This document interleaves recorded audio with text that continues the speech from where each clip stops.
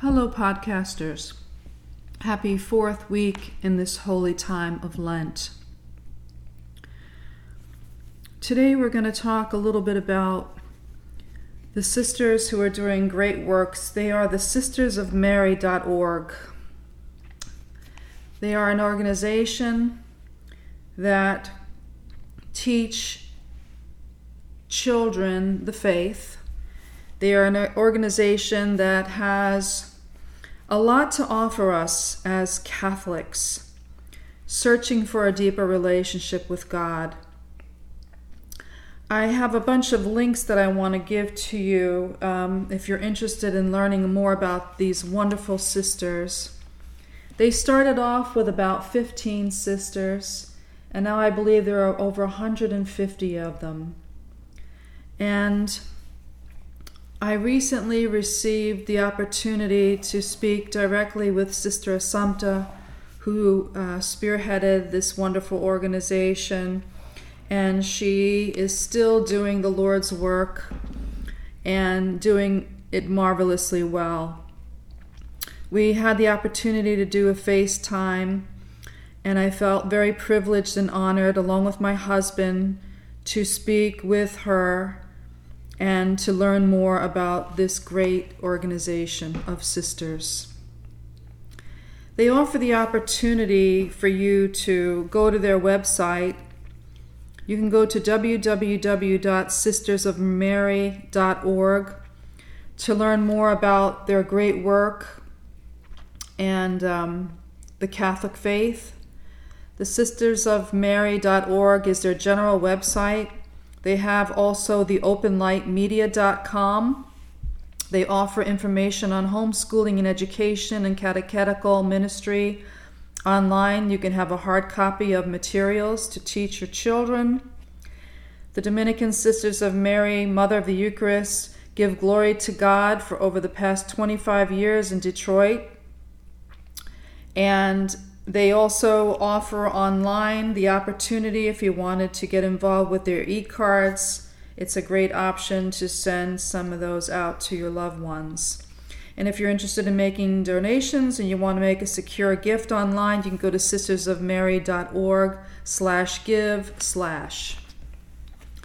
So, as a Catholic woman of faith, I felt very strongly about sharing with you these wonderful opportunities to grow in your faith and to connect with like-minded men and women and sisters who are teaching the faith. We have to keep inspiring each other.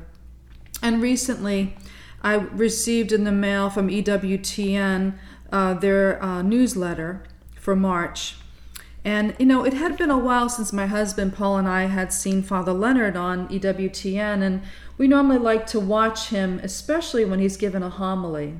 He's a terrific homilist, and he's a Franciscan priest who really loves the Lord, but yet he gives a powerful homily with a great big punch to it.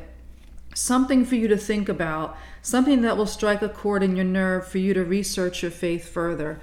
So at this point in time, I send out my very best wishes during this Lenten season for Father Leonard, and for his quick recovery and sustained recovery from his difficulty of slipping on the ice and hurting his tendon.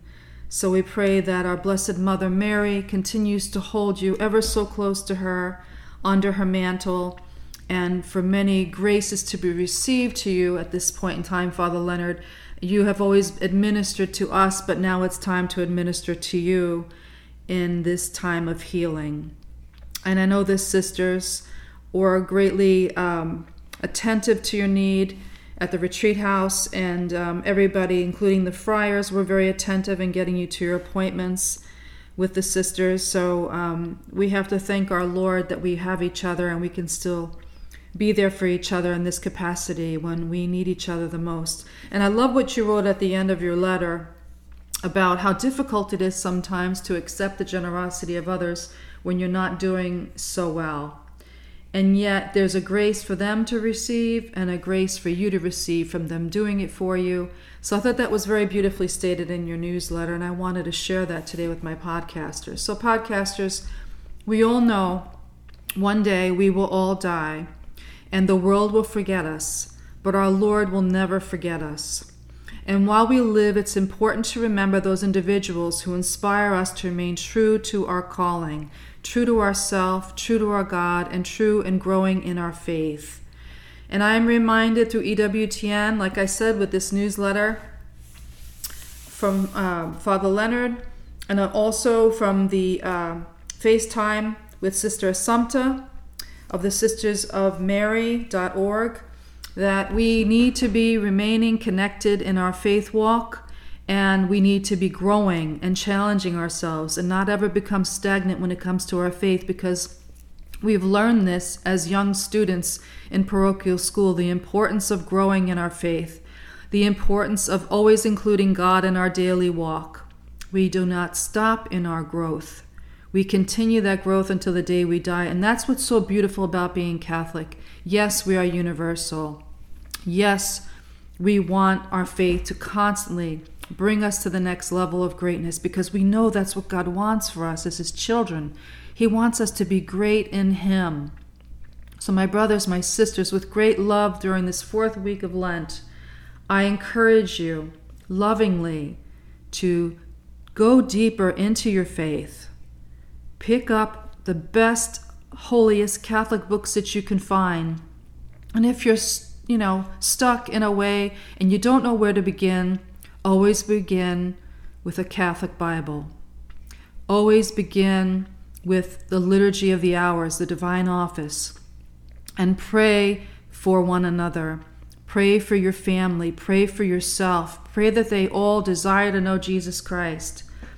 Take the time to do those readings in the morning. Take them again at night and do deep reflection of your day.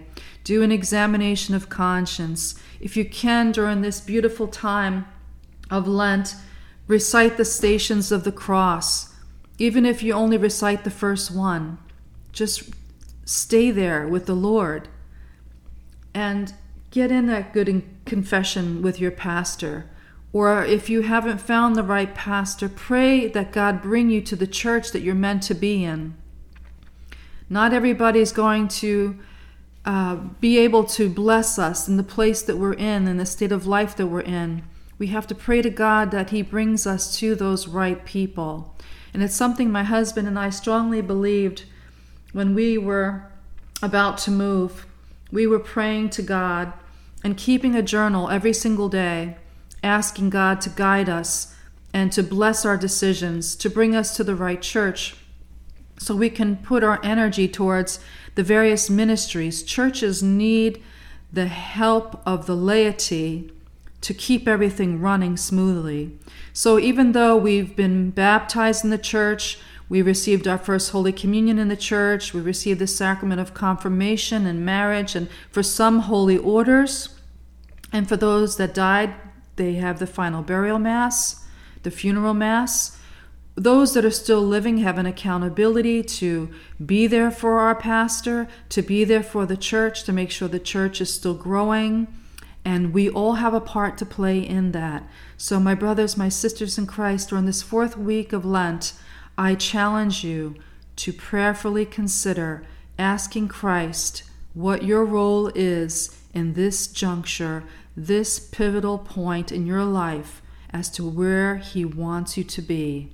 And you rely on Him and His answer to guide you. And I promise you, as He has guided me throughout my life, the last 30 years plus, He has never steered me wrong. He has blessed me exponentially, and I want you to have that same blessing. So I close today in repeatedly asking you to ask Christ where it is exactly He wants you to be and what it is exactly in ministry He wants you to do for Him and for His people.